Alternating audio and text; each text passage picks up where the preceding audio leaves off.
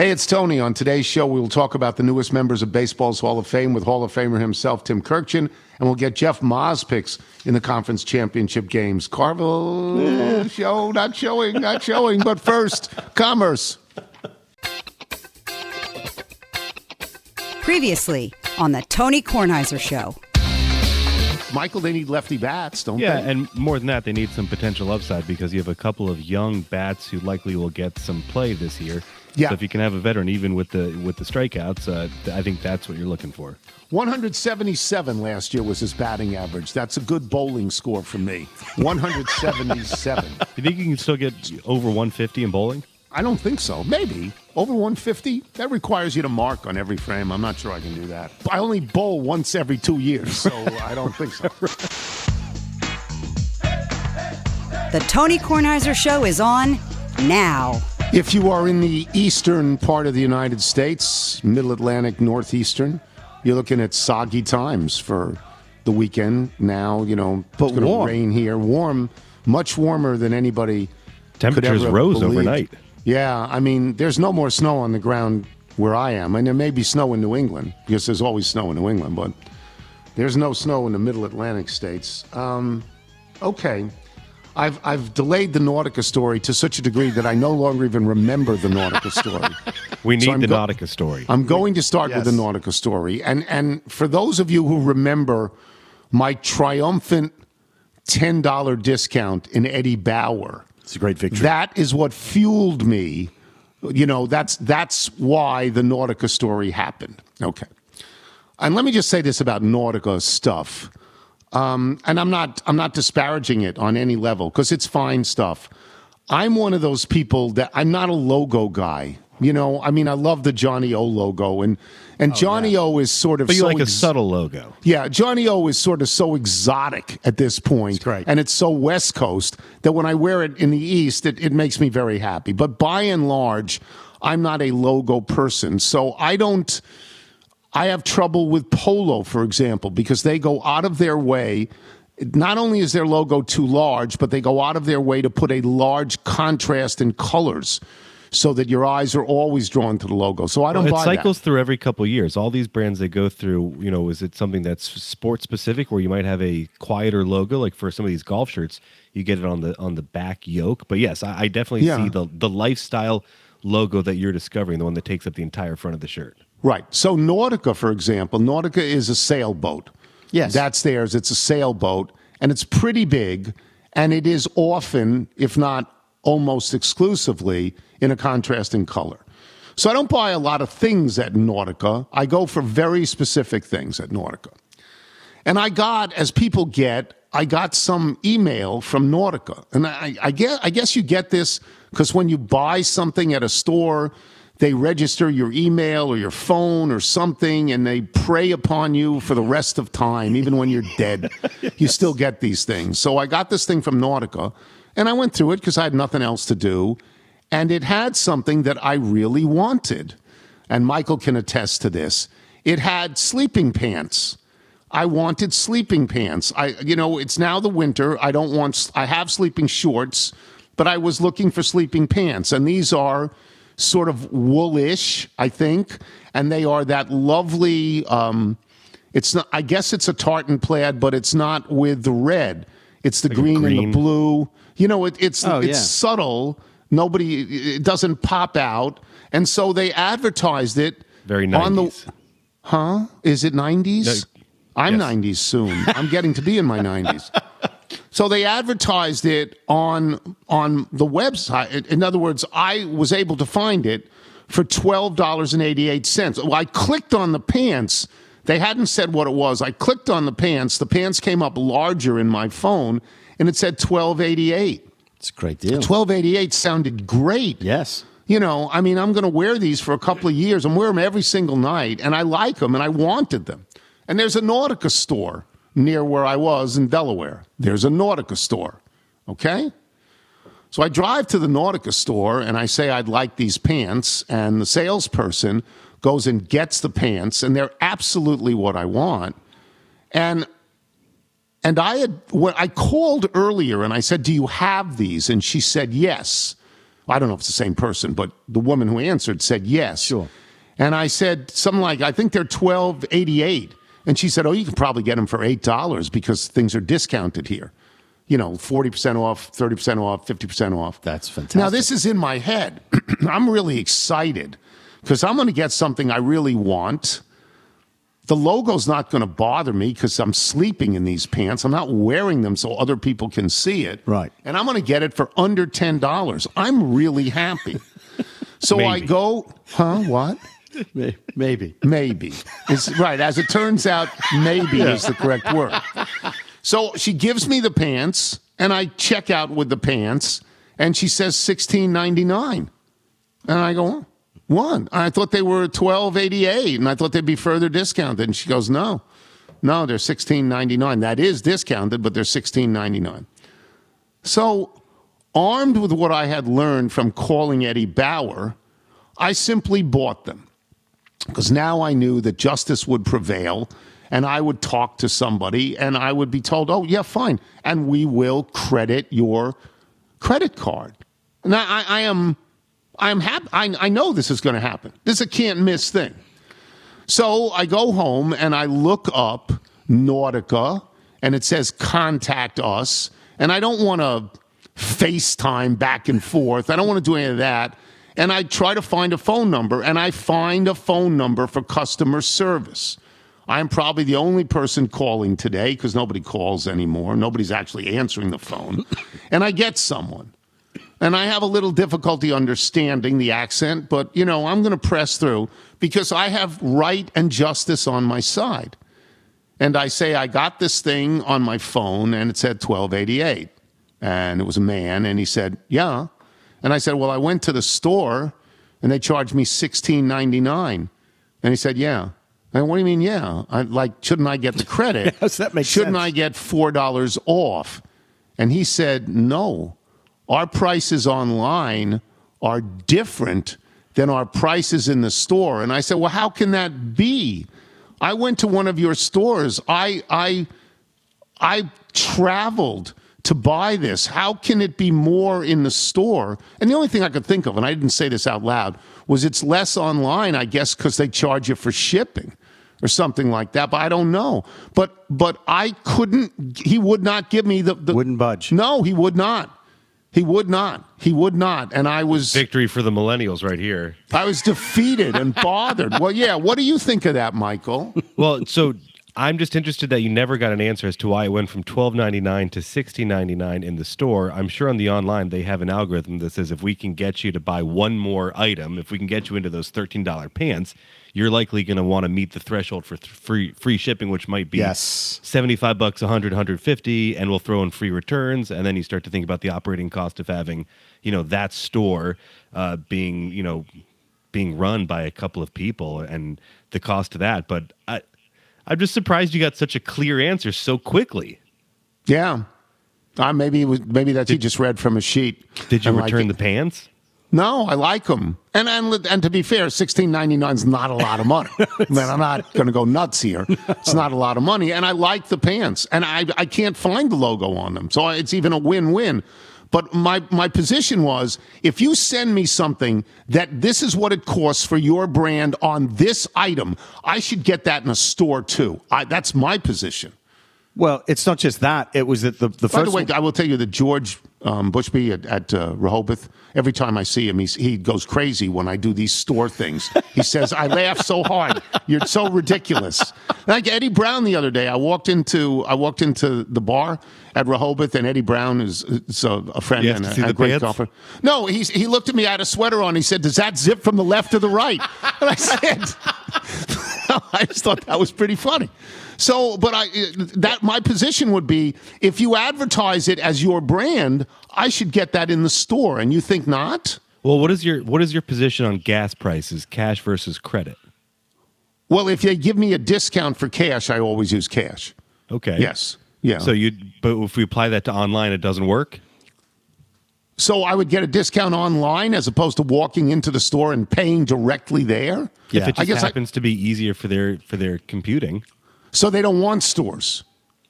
Probably down the road they They don't want stores. Yeah, because the overhead, as Michael talked about, the cost of operating it, rent or whatever. So I'm 1 out of 2 now. Yeah, I'm triumphant in Eddie Bauer and a loser with Nautica. Well, you're a winner because you got pants you like.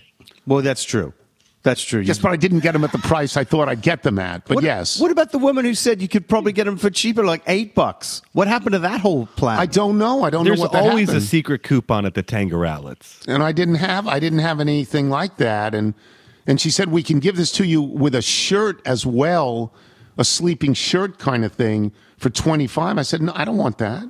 I got sleeping shirts. Right. I don't need that. I went to Eddie Bauer to buy sleeping shirts, but so I lost. I lost. Yeah. And I'm done with Nautica now. I'm done. Dead to you. I'm just imagining how quickly you got into your car after calling to see if they had the pants in stock and what you thought to yourself as you're driving the 15 minutes up the highway to the store. I thought I had a big win. Yeah. I thought I was going to win huge at this time. I was thinking $8. You were already in the post-game conference, press conference, I was, right? Yeah. So anyway. Now, were you going to celebrate after you got the pants at Crust and Craft? No, that wasn't as good as I hoped it would be. That pizza joint wasn't as good as I hoped it would be. 2 pizzas for $15? That was really good because I think it was Tuesday discount night, but it wasn't a senior discount. I don't know. I think maybe. Well, Carol picked it up, so I don't know. I'm not gonna go there. I'm not going to go there. Anyway, Jim Harbaugh, by the way, in sports news, because we're going to talk to Tim Kirchin, and we're not going to talk about Jim Harbaugh. Jim Harbaugh has taken the job at San Diego or Los Angeles. It still feels like San Diego. Yeah. And by the way, it's a great job for him. Sure. Plus, he's getting a lot of money, and he's got a quarterback. And he knows quarterbacks. He was a quarterback, and I could see him winning this thing, although in the AFC, boy, are they loaded with great quarterbacks. The AFC has Patrick Mahomes, and they have Lamar Jackson, and they have Joe Burrow, and they have Trevor Lawrence, and they have Josh Allen, and Aaron Rodgers is going to be in the AFC when he's healthy, and they've got Justin Herbert. I mean, they are loaded with quarterbacks. They've got, C.J. Stroud. They got the best quarterbacks. So it's not going to be easy for Harbaugh. My personal feeling, I'm sorry he left Michigan. He could have stayed at Michigan for life. It's his alma mater. He won a national championship. Wilbon would point out it's the easiest time to leave. And it is. It is. You leave after nobody can be angry at you. And then you run away from the sheriff. If the sheriff is coming to get you, you run away from the sheriff. But I guess his record is remarkable in college and the pros. It really everywhere is. He's gone. He's won a lot. Big. Stanford, San Francisco. Big. Yeah. Stanford, nobody wins at Stanford. Yeah, he wins big. Yeah. So I guess he knows what he's doing. And he's worked in both California markets. Worked in Northern California. Now he's going to work in L.A. A friend of mine suggested that the better coach for that team would have been Pete Carroll. Because Pete Carroll might have packed the stands because people remember him so fondly from USC. Yeah. But they picked Harbaugh. Anyway, so that's it for me. That's my open. We'll have Tim Kirchin when we return. Yes. I'm Tony Kornheiser. I'm Mark Chapman. Welcome to the Planet Premier League podcast. Each week, Cesc Fabregas, Nader Manua and myself talk all things Premier League. As a player, you don't have time to talk. No. You don't have time to make a plan. You just need to deal with wave after wave after wave. We watched Coach Carter, and he said, afterwards, the game's just about doing this for your teammates. And I remember looking around halfway through the film, and half the squad was asleep. Planet Premier League. Listen wherever you get your podcasts. Check out our new NBA show, Beyond the Arc, part of the CBS Sports Podcast Network, where you can find me, John Gonzalez, NBA insider Bill Ryder, and Ashley Nicole Moss 5 days a week talking all things NBA. Whether you're looking for insightful discussions, upbeat commentary, breaking news, interviews, or coverage of all the biggest stories in the NBA, our new show is the place to be 5 days a week. Download and follow Beyond the Arc on Apple Podcasts, Spotify, and wherever you get your favorite podcasts. You're listening to The Tony Kornheiser Show. Scott Parker sent this in. This is Midlife's Crisis. They play out of Frederick, Maryland, which got a lot more snow than Washington did. Yes, it did. It's like 50 miles up the road and got a lot more snow. This is called 16 Hours by Midlife's Crisis. We played stuff by them before. We have. We like them. We're happy. Very happy with them. And they play in Tim Kirchin. And we're going to talk about the Hall of Fame first and then talk about free agency. So 3 guys got in. Gary Sheffield did not get in. I didn't realize Gary Sheffield had 500 home runs. Somebody told me that the other day. I didn't know that. Adrian Beltre and Joe Mauer got in on first ballot. Joe Mauer got in narrowly on first ballot. Beltre crushed it. And Todd Helton got in on his 6th try. Your evaluation on that? All deserving, some more than others. What are your thoughts? Yes, all deserving. I voted for all of these guys every year they were eligible. Of course, this is Beltre's first time. Mm-hmm. Beltre is, to me, one of the certainly 10 best third basemen ever, one of the 5 best defensive third basemen ever that I've seen. 3,000 hits, nearly 500 homers. And get this, Tony, he never wore a cup at third base. Just amazes me as we say, that you can play that position without wearing a cup. I asked him once, like, how could you do that? Yeah, and he showed me his hands, and he goes, that's what these are for. So definitely Adrian Beltre, there was no question that he was a first ballot Hall of Famer.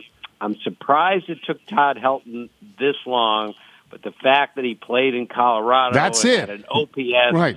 200 points higher at home than he did on the road. That held him back. But fortunately, he made it in because he's one of the best hitters of his generation. And I'm a little surprised Joe Mauer made it on the first ballot, even though I voted for him. I think he's a first ballot Hall of Famer. And, Tony, when you just go and look at those first 10 years, his 10 years as a catcher, they were historic. I mean, there have been 7 batting titles won by a catcher. He won 3 of them. History. He won 3 of them. You got to put him in. He was a catcher. Yes. Okay. Now, people look at him and say, well, when he moved to first base, he was not a real productive first baseman, all of which is true. But I'm basing this on the 10 years behind the plate. He did things that no one has ever done. So all 3 of those guys belong in the Hall of Fame for me. It was a great day for baseball a couple days ago. Here's what surprised me very much in the notes that I had, that Joe Mauer became only the 3rd catcher, along with Johnny Bench and who am I leaving out? Pudge Rodriguez, to be voted in the first ballot. And when I was talking with some of the people at PTI, I said, wait a second, Yogi Berra didn't get in on the first ballot? Carlton Fisk, with all those games, didn't get in? And they said no. Did that surprise you at all, Yogi? Well, Yogi got in on the 3rd try, Tony. Yeah, what? Try. What? 3 MVPs, 3 second-place MVPs. For me, after Johnny Bench, the greatest catcher ever, it took him 3 times to get in. DiMaggio didn't get in on the first ballot either, by the way. But you can't look back at that and say, well, Yogi didn't get in on the first ballot. How can I vote for so-and-so on the first ballot? Because he's not as good as Yogi. That's compounding the mistake. It was a mistake back then. It's ridiculous that Yogi Berra was not a first ballot Hall of Famer, given that he won 10 rings, and it was integral on that team in every one of them. So this sets up this question. When Buster Posey is eligible, do you think he gets in first? I do. I think he's going to get in because Joe Mauer is going to pave the way for him. Just like Joe Mauer, Buster Posey won an MVP. Just like Joe Mauer, he won a batting title. But what puts him different than Joe Mauer is he was the best player on 3 championship teams. That's right. And even though he retired a little bit early and his career numbers are not staggering, he was a historic player, given that he was a catcher on 3 championship teams, won a batting title, MVP. So, yes, I think to help Buster Posey get into the Hall of Fame. Okay. Gary Sheffield, in or out? I voted for him every year. All 10 years he was eligible. He hit 500 homers, as you said. He had an OPS well over 900, better than Willie McCovey, which is really saying something because Willie McCovey was a feared hitter. And I know, Tony, I did a story once on playing third base and how dangerous that is.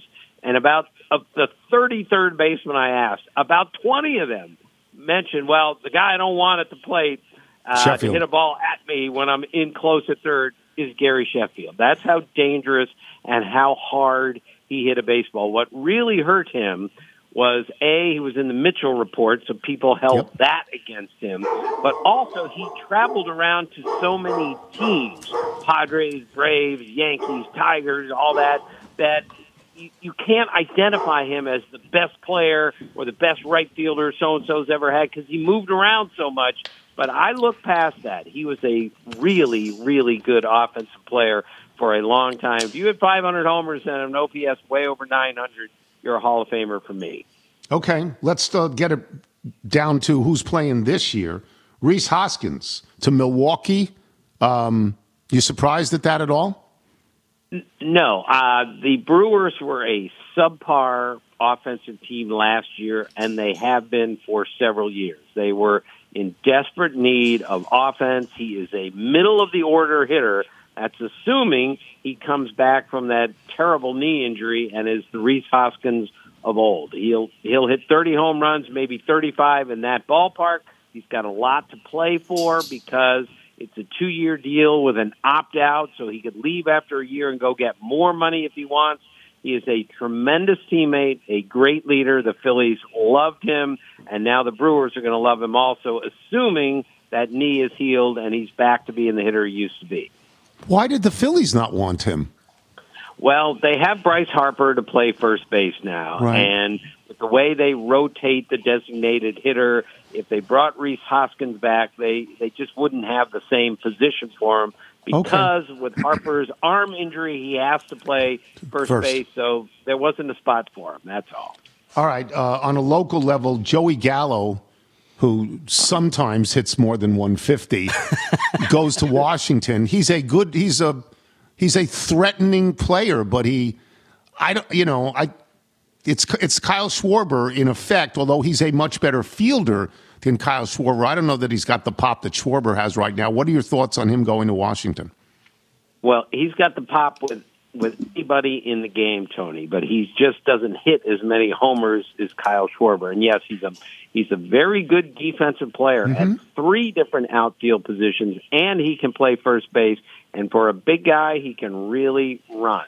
But, Tony, he is the poster boy for the 3 true outcomes: walks, strikeouts, homers. That's pretty much all he does is walk, strike out, or hit a home run. Tony, this is the guy, remember, and I'm not poking fun at him, but he has 2 sacrifice flies in his entire career. He's played 8 years. He has 2 sacrifice flies. Just try to picture this, Tony. He hit 96 homers in the major leagues before he hit a sacrifice fly. He hit 96 balls over a fence before he hit one that was caught at the warning track and allowed a guy from score from third with less than 2 outs. His statistical line is one of the craziest things in the history of baseball. He hits under 200 every year. He strikes out over 200 times virtually every year. But when you make a mistake with him, he can hit a baseball as far as any man on the face of the earth. And he is a useful player defensively and on the bases. So in 2021, when he hit 38 home runs, he had 213 strikeouts. That's an unbelievable sum of strikeouts, Tim. It really is. It's amazing. But Tony, people strike out 200 times all the time. Kyle Schwarber, who's a really good player, has struck out 200 times the last 2 years, and we value him tremendously, as we should. This is the game we play today, Tony.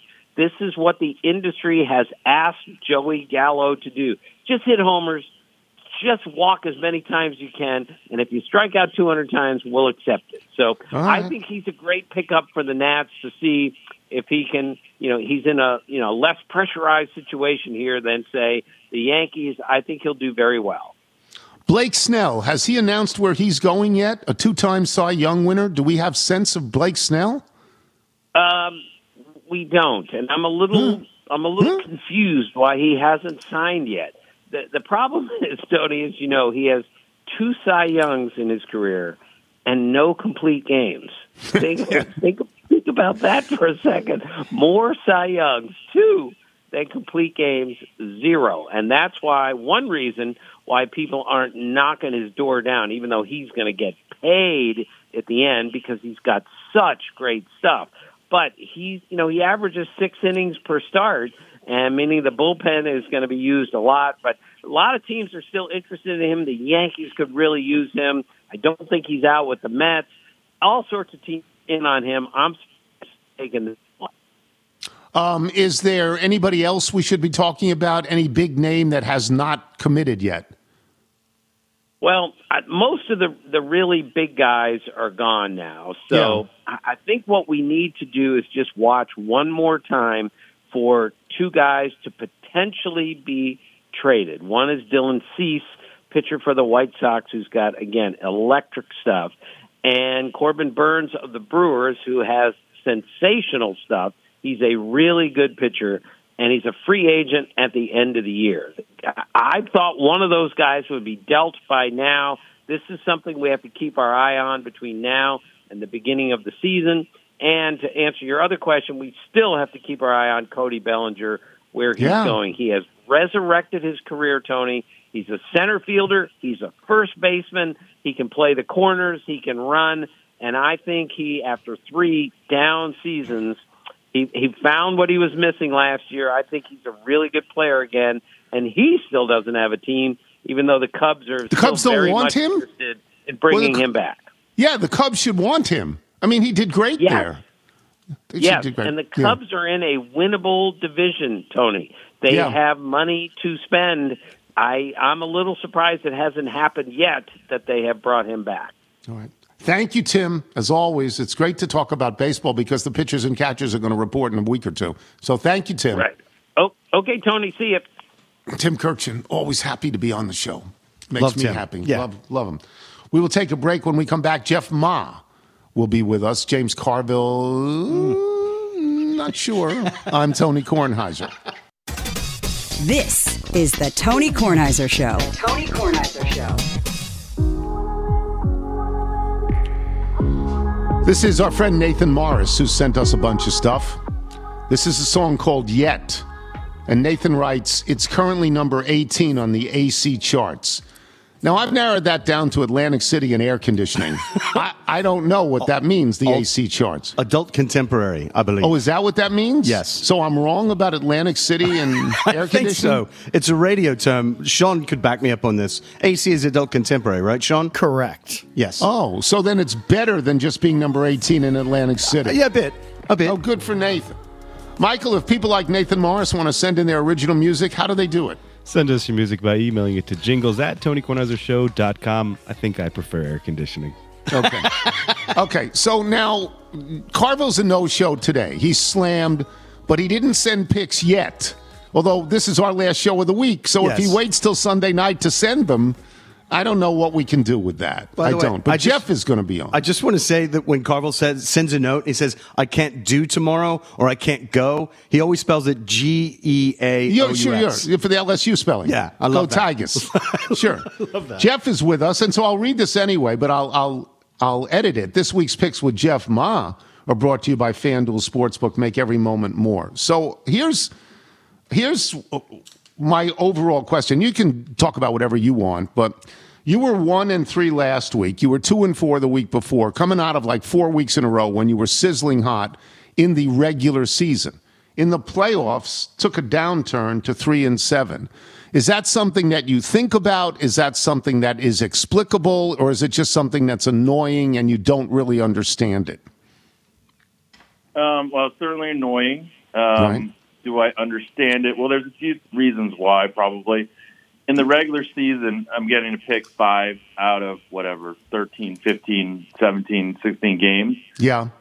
Now I'm picking every game, and some of the games you don't really see a ton of value, but because, I wake up at 5 a.m. for you, I feel like I need to pick something. So, yeah, there is definitely a difference in the regular season versus the playoffs in terms of selection. And I think I mentioned this last week. I mean, I do think the markets become very, very efficient. And so, some of these games do come down to you having a opinion counter to the market. And when that happens, you can be right or you can be wrong. And ultimately, again, if you are in the regular season where you have more games to look at, there's more of a chance that the market is wrong on certain things, and there's more of a chance that your opinion or the hypothesis that you have that differs from the market can be right. So if you look at this week's games, right, you have a situation where I think both favorites are probably undervalued by traditional in-season analytics. So what is the market seeing that we're not seeing? Well, certainly in the Baltimore game, the market is seeing that, no one wants to bet against Mahomes. Yes. The narrative is how good Mahomes has been in the playoffs, 6 straight AFC championship games. And so you're getting a little bit of value on Baltimore. So if you want to bet on Baltimore there, your hypothesis really is that the market is overreacting to sort of this playoff Mahomes, because from a season's perspective and ratings, Baltimore is a much better team than Kansas City. So which will you take in that? I would take Baltimore. I'll take Baltimore minus the 3.5. There's a similar situation in the San Francisco game, not to the same extent, where I think, again, the narrative here is that Detroit is much better, has been playing much better than San Francisco. San Francisco may still be the better team by the market's ratings, but Detroit is playing much better. And Purdy has given people over the last 3 to 4 weeks a lot of worry about whether he went from being this MVP candidate to all of a sudden being a guy that seems like the worst of the 4 quarterbacks left. And so you're getting a little bit of value on San Francisco, not as much value on Detroit. And actually, in this case, I'm going to take Detroit with 7 points, because I do think they are going to have a lot of success moving the ball against San Francisco. I think San Francisco will win this game, but I think the 7 points is a little bit too much for me to pass up. I find this very interesting. I mean, Detroit is now the sentimental favorite that's left. If Detroit had played Buffalo, people would have been very, very happy. And I'm wondering, and it's not that I don't think Detroit is good, because I do think Detroit is good, but they have won narrowly in recent weeks, I felt. I don't know, but my issue with this game would be San Francisco, because San Francisco, the whole does not look as good as the sum of the parts there. You would agree with that, right? On defense and offense, it just doesn't look good. Yeah, I mean, it's hard to say because, ever since, the Philly game, they've been a little bit pedestrian in how we've looked at them. They haven't had a ton to play for, to be honest, and obviously the Baltimore game was probably the one that has people the most worried. Yes. I think the thing that's concerning to me is they're just not getting a lot of pressure on the quarterback, and this is a team that traded for Chase Young and has this elite defensive line. They just haven't been great on the defensive line. Haven't been great on. I'm not as worried on offense. I think they'll be fine, especially if Debo plays. Even if Debo doesn't, I mean, I think last week's game where probably their game plan was so centered around Debo that losing him early probably threw them a little bit for a loop, knowing how much Kyle scripts things and Kyle prepares things specifically for each game. But it is their defense that worries me, and it worries me that Detroit will be able to score a lot on them. And you want to, now, before we went on the air, you said you wanted to talk about analytics and Wilbon, which is oil and water, of course. Unless, and I need to point this out, Wilbon has ranted repeatedly about how analytics is the bane of all sports, except when people in Chicago use it successfully, like Joe Madden. Theo Epstein. Oh, yeah, well, with him, it's different. It's genius. It's different with him because he's actually looking at it also. He's looking out on the field and then applying analytics like it's some sort of suntan lotion. But please, Jeff, go ahead. Well, I think the notion of analytics, and it's not just Wilbon. I mean, we can make fun of him because that's fun, but the notion of analytics has gotten this almost like it's a person that people can insult, and it's not. It's just simple math, and all these math, things that have become more prevalent in sports have advanced sports and advanced how we think about things, and it's all competitive advantage. If we like teams look at the rules of a game, like 3 being worth more than 2 in basketball, and realize that that's an inefficiency, and therefore if they shoot more threes, they're going to win more games, and they should space the floor to do that. Is that analytics, or is that just being smart and looking for an advantage in a game and using the tools in front of you, meaning the stats and the data? The recent thing that Wilbon said, and that everyone's been like getting on Tampa for going for 2 last week down by 14. I would have gone for 2 right there. I would have gone for 2 right there. I would have definitely gone for 2. Gives you a chance to win the game. Yes. So that's the big difference, right? Because I think that a lot of people have this idea, if they go for 2 extra points, they can tie the game in regulation and they won't lose the game. But they're going into overtime, which at best they're 50-50 or they're close to 50-50. And so they haven't guaranteed themselves any win. And if you have a chance to give yourself a chance to win in regulation, you should do that in that situation. And that's precisely why the Green Bay Packers were in the playoffs, because they did that against the New Orleans Saints. So I think the thing that that drives me crazy about the Wilbon thing is he will say things like, this is a lazy approach, just analytics. Well, he's lazy for not actually understanding why we do this or why this happens. That's the lazy thing, that people have taken so little effort to, these people that have played the game or that know the game and studied the game, and these math nerds, the reality is they are lazy for not understanding why this is a better strategy. And then all of a sudden they can take claim and say, okay, it's not analytics, it's just logic, and we can move on. If we called it information instead of analytics, it might be better. But if you isolated Mike, if you put him in a booth and you said, really, what drives you the craziest? What he would honestly tell you is pitching in baseball.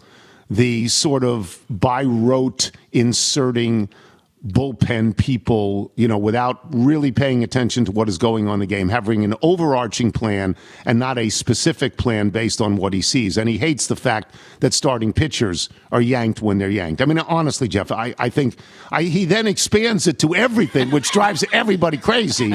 But I suspect that is the one thing that drives him the craziest. And I am emotionally with him on many of those things. How are you on that? I think that one's hard. Honestly, I agree with that, being someone that grew up loving baseball. There's a lot of data that says, every time through the order, a starting pitcher diminishes his effectiveness. Yep. And that's just how many times you've seen the pitcher. And then the other issue obviously is pitch count.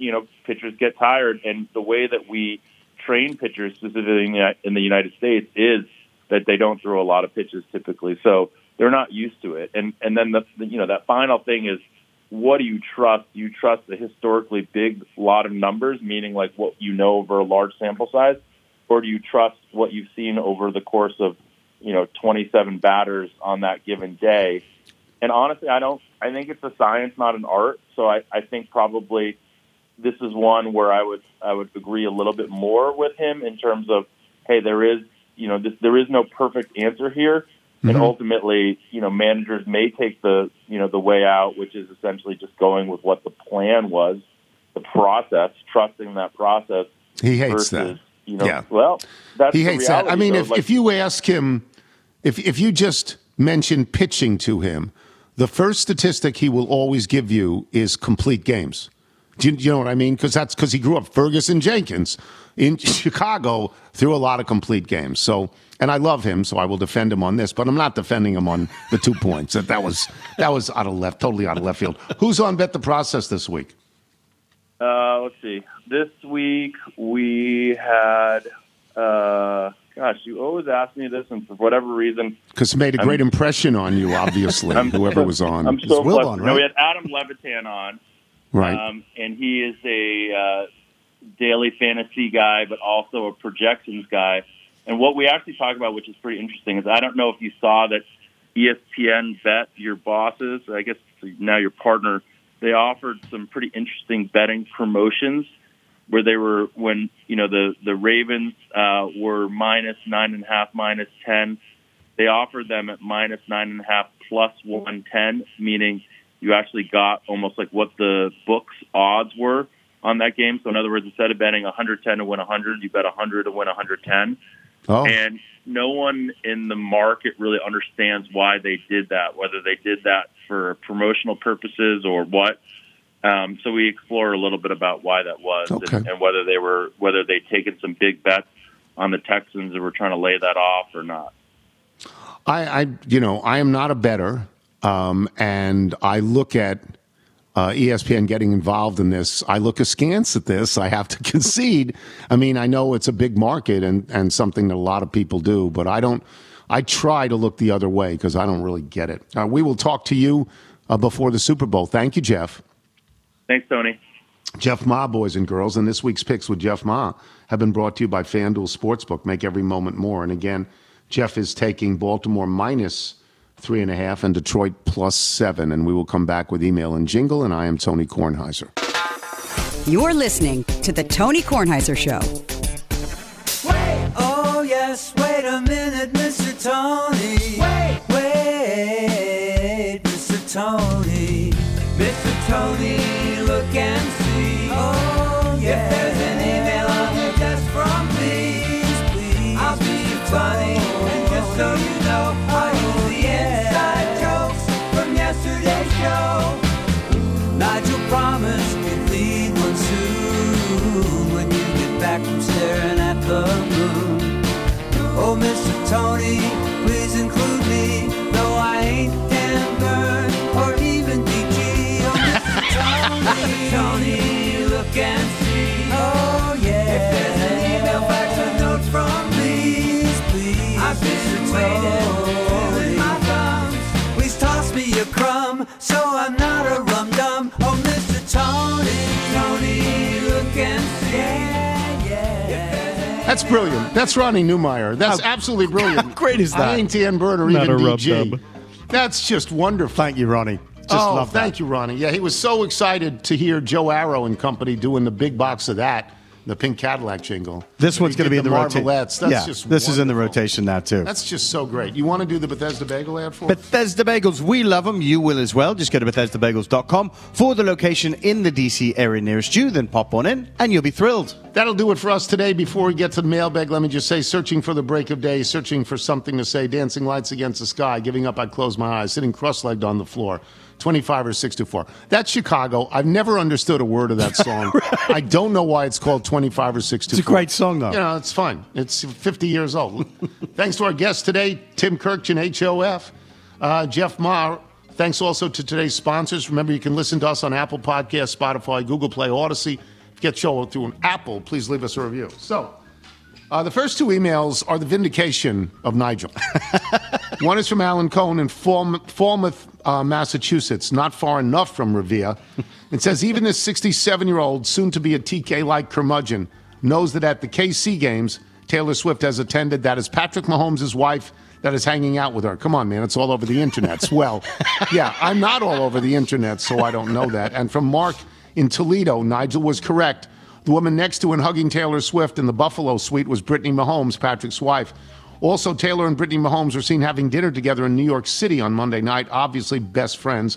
Jason Kelsey, by the way, is married with 3 children. Yes. So this is not, I didn't know any of these things. So occasionally I get something right. From Rob Lowe, not that Rob Lowe, in North Royalton, Ohio. He writes, I'm starting to wonder if you should have Wilbon drug tested. Did he actually say he would root for both the Packers and Lions as a Bears fan? I was born nearly 52 years ago in the Laurel Highlands, just east of Pittsburgh. From a young age, I was taught only 4 things mattered: God, family, country, and the Steelers. That's it. That's the list. And the order of importance is fluid depending upon the situation. To suggest that I would root for either the Browns or the Ravens is actually an insane thought. I would rather have root canal and a colonoscopy done simultaneously and without anesthesia than root for the Ravens. I won't eat crab cakes during the NFL season because it is associated with Baltimore. I think the use of the color purple should be outlawed. Root for the Ravens. Come on, man. What are we even doing out here? My disdain for Cleveland is somewhat less, as I have lived happily in Northeast Ohio for over 25 years, and my wife and children, all non-masculine children, are Browns fans. I will admit that I encouraged their fandom of the Browns as they grew up in Cleveland. It's odd, but I would feel like a hypocrite telling them not to have the same passion for their hometown team as I have for Pittsburgh. Pigs will fly before I root for the Browns, but I don't rage against them like I do with Baltimore. You know what I'm rooting for? That hours before the game starts is an act of God that allows the Chesapeake Bay to swallow up that dumpster they call a stadium. Hope Jason La Canfora loses his Wi-Fi connection and can't broadcast about the Ravens. Hope Baltimore runs out of Old Bay. Hope the O's have a tax lien put on Camden Yards. Curses to Baltimore and all their fans, and this is how you should feel about division rivals. It's sort of a refutation of, it is. of Wilbon. Yes. This is from Stuart. It's long. Oh, he sends Stuart D. He sends a picture of Carville. What is? Oh, I should read this, right? Can we move on from David Aldrich moments and start doing James Carville bleeping moments where Littles report hearing James curse in the wild? A box score of a delightful Carville appearance earlier this week in a virtual talk at Drew University. F-bomb. I'm sorry. I didn't mean to say that. Something was twice he insulted God, and then he had an alternative word for poop 4 different times. On the first note, the first GD came when discussing the power of narrative. James, wearing a glittery Mardi Gras-themed cowboy hat and matching long-sleeve polo, photo attached, explained the classic setup, conflict, resolution structures of all stories, using The Godfather and Winnie the Pooh as his 2 examples. To quote verbatim, you meet the Godfather and Michael and Sonny and everything else, and then the Turk shoots the Godfather, and the rest of the thing is about the conflict, and at the end, Michael kills them all. I used to read my little children Winnie the Pooh with Piglet and Tigger or Trigger or I don't know, Charles Robert, whatever they were. It was always the same. You met all these people in a 100-acre wood. Winnie couldn't find the honey. They'd all look around, and a human kind of guy would come in and find the honey. It's the same GT story. It's the same thing. Having never read a single Winnie the Pooh book in my life, thanks to James liking it structurally to The Godfather, I'm heading to the local library to check it out. It's just we have such long emails, and it's a great picture of Carville, by the way. Such really long is. Emails. A nice hat. Leave From the honey. Jason Bowen in Dover, Delaware. Often I have heard you read an email that connects people who know each other but didn't know the other was a listener. But after Monday's show, I have now heard you read emails from 3 different people, from people that I know and haven't seen in years. I was wondering what the show connection record is. Have others had this experience? And I was wondering what this says about me. My first connection is Cam, the high school administrator from Bridgeville, Delaware, who offered you directions through central Delaware and tells you about the color and the number of the shirts in his closet. I taught middle school with him 20 years ago. My favorite memory of Cam was me sitting in Camden Yards in the warehouse bar area, safe dry with other guys we attended the game with during Orioles rain delay. Cam was stuck outside in the rain on Utah Street due to the limit, and that's Utah, by the way. People think that's UTAH. No, it's EUTAW. Due to the limited number of people allowed in the bar, he was wet, but we toasted him through the window as the downpour continued for the rest of the night. I'll never forget the wet sourpuss on his face. I can tell you that night his shirt was a green hefty. You think he still has it? It's a bag. Also, I have wondered where he got the trash bag. I don't remember us bringing it into the game. The second person is Kevin from Lancaster, who wanted to take you golfing. I attended college at Mansfield University with Kevin over 30 years ago. I know lots of good stories about him, but hey, it was college. The final emailer is Steve from Wilmington, Delaware, who I used to coach football with at the now-defunct Wesley College in Dover back in the 90s. Steve's claim was to stopping to pay the 50-cent toll at North Dover exit off Route 1 entirely in pennies. Of course, that's back when people still use change. Wait a minute. You still probably use change. Anyhow, I hope you at least have an easy pass. It worries me to think of you digging for change or greenbacks as your anxiety rises approaching another trip over the Bay Bridge on the way to Rehoboth. I definitely have easy pass. It's one of the greatest inventions of all time. Absolutely. Sincerely, all the best to Cam, Kevin, Steve, and the TK Show. Is that not amazing? Jason Bowen in Dover, That is wild, yeah. Isn't that something? Tim Cree writes us, since we spend so much time on the worst song ever, how about flipping for the most beautiful song ever? I'm leaning to either Bridge Over Troubled Water or Yesterday, but maybe I'm missing something obvious. Bridge Over Troubled Water is so stunningly beautiful. It really is. And Art Garfunkel hits notes that are so out of this world that, I mean, whatever song you might like in your finals, they have to beat Bridge Over Troubled Water. Yes, yeah. And they have to do that. That's how great that song is. If you're out on your bike tonight, as always, everybody, do wear white. Who is Tony? Tony Kornheiser. Who is that? Thank you, James. PTI guy on ESPN. Stick up for me.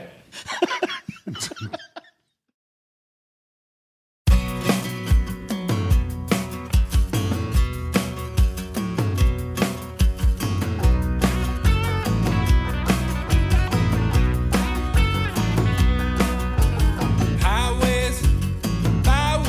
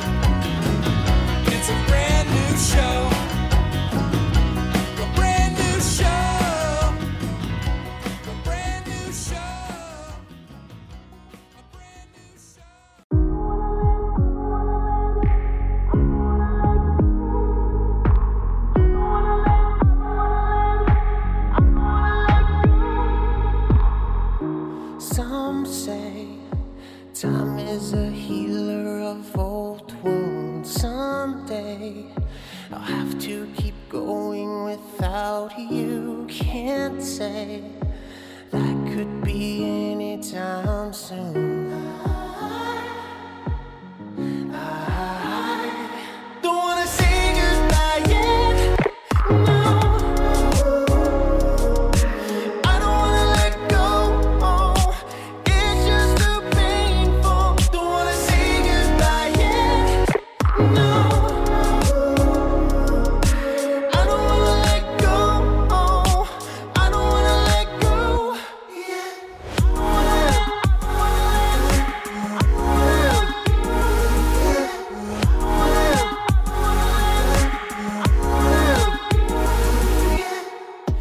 My mind plays all the memories of you. It feels like your love is lingering here too. I might need a whole lifetime to hold you. I don't wanna say goodbye yet. No, I don't wanna let go. It's just too painful. Don't wanna say goodbye yet. No, I don't wanna let go. I don't wanna let go. Not yet. Not gonna give you up that soon. Not yet. I don't wanna do life without you. So let me hold on just a little longer. Don't wanna say goodbye yet. I don't wanna let go. It's just too painful.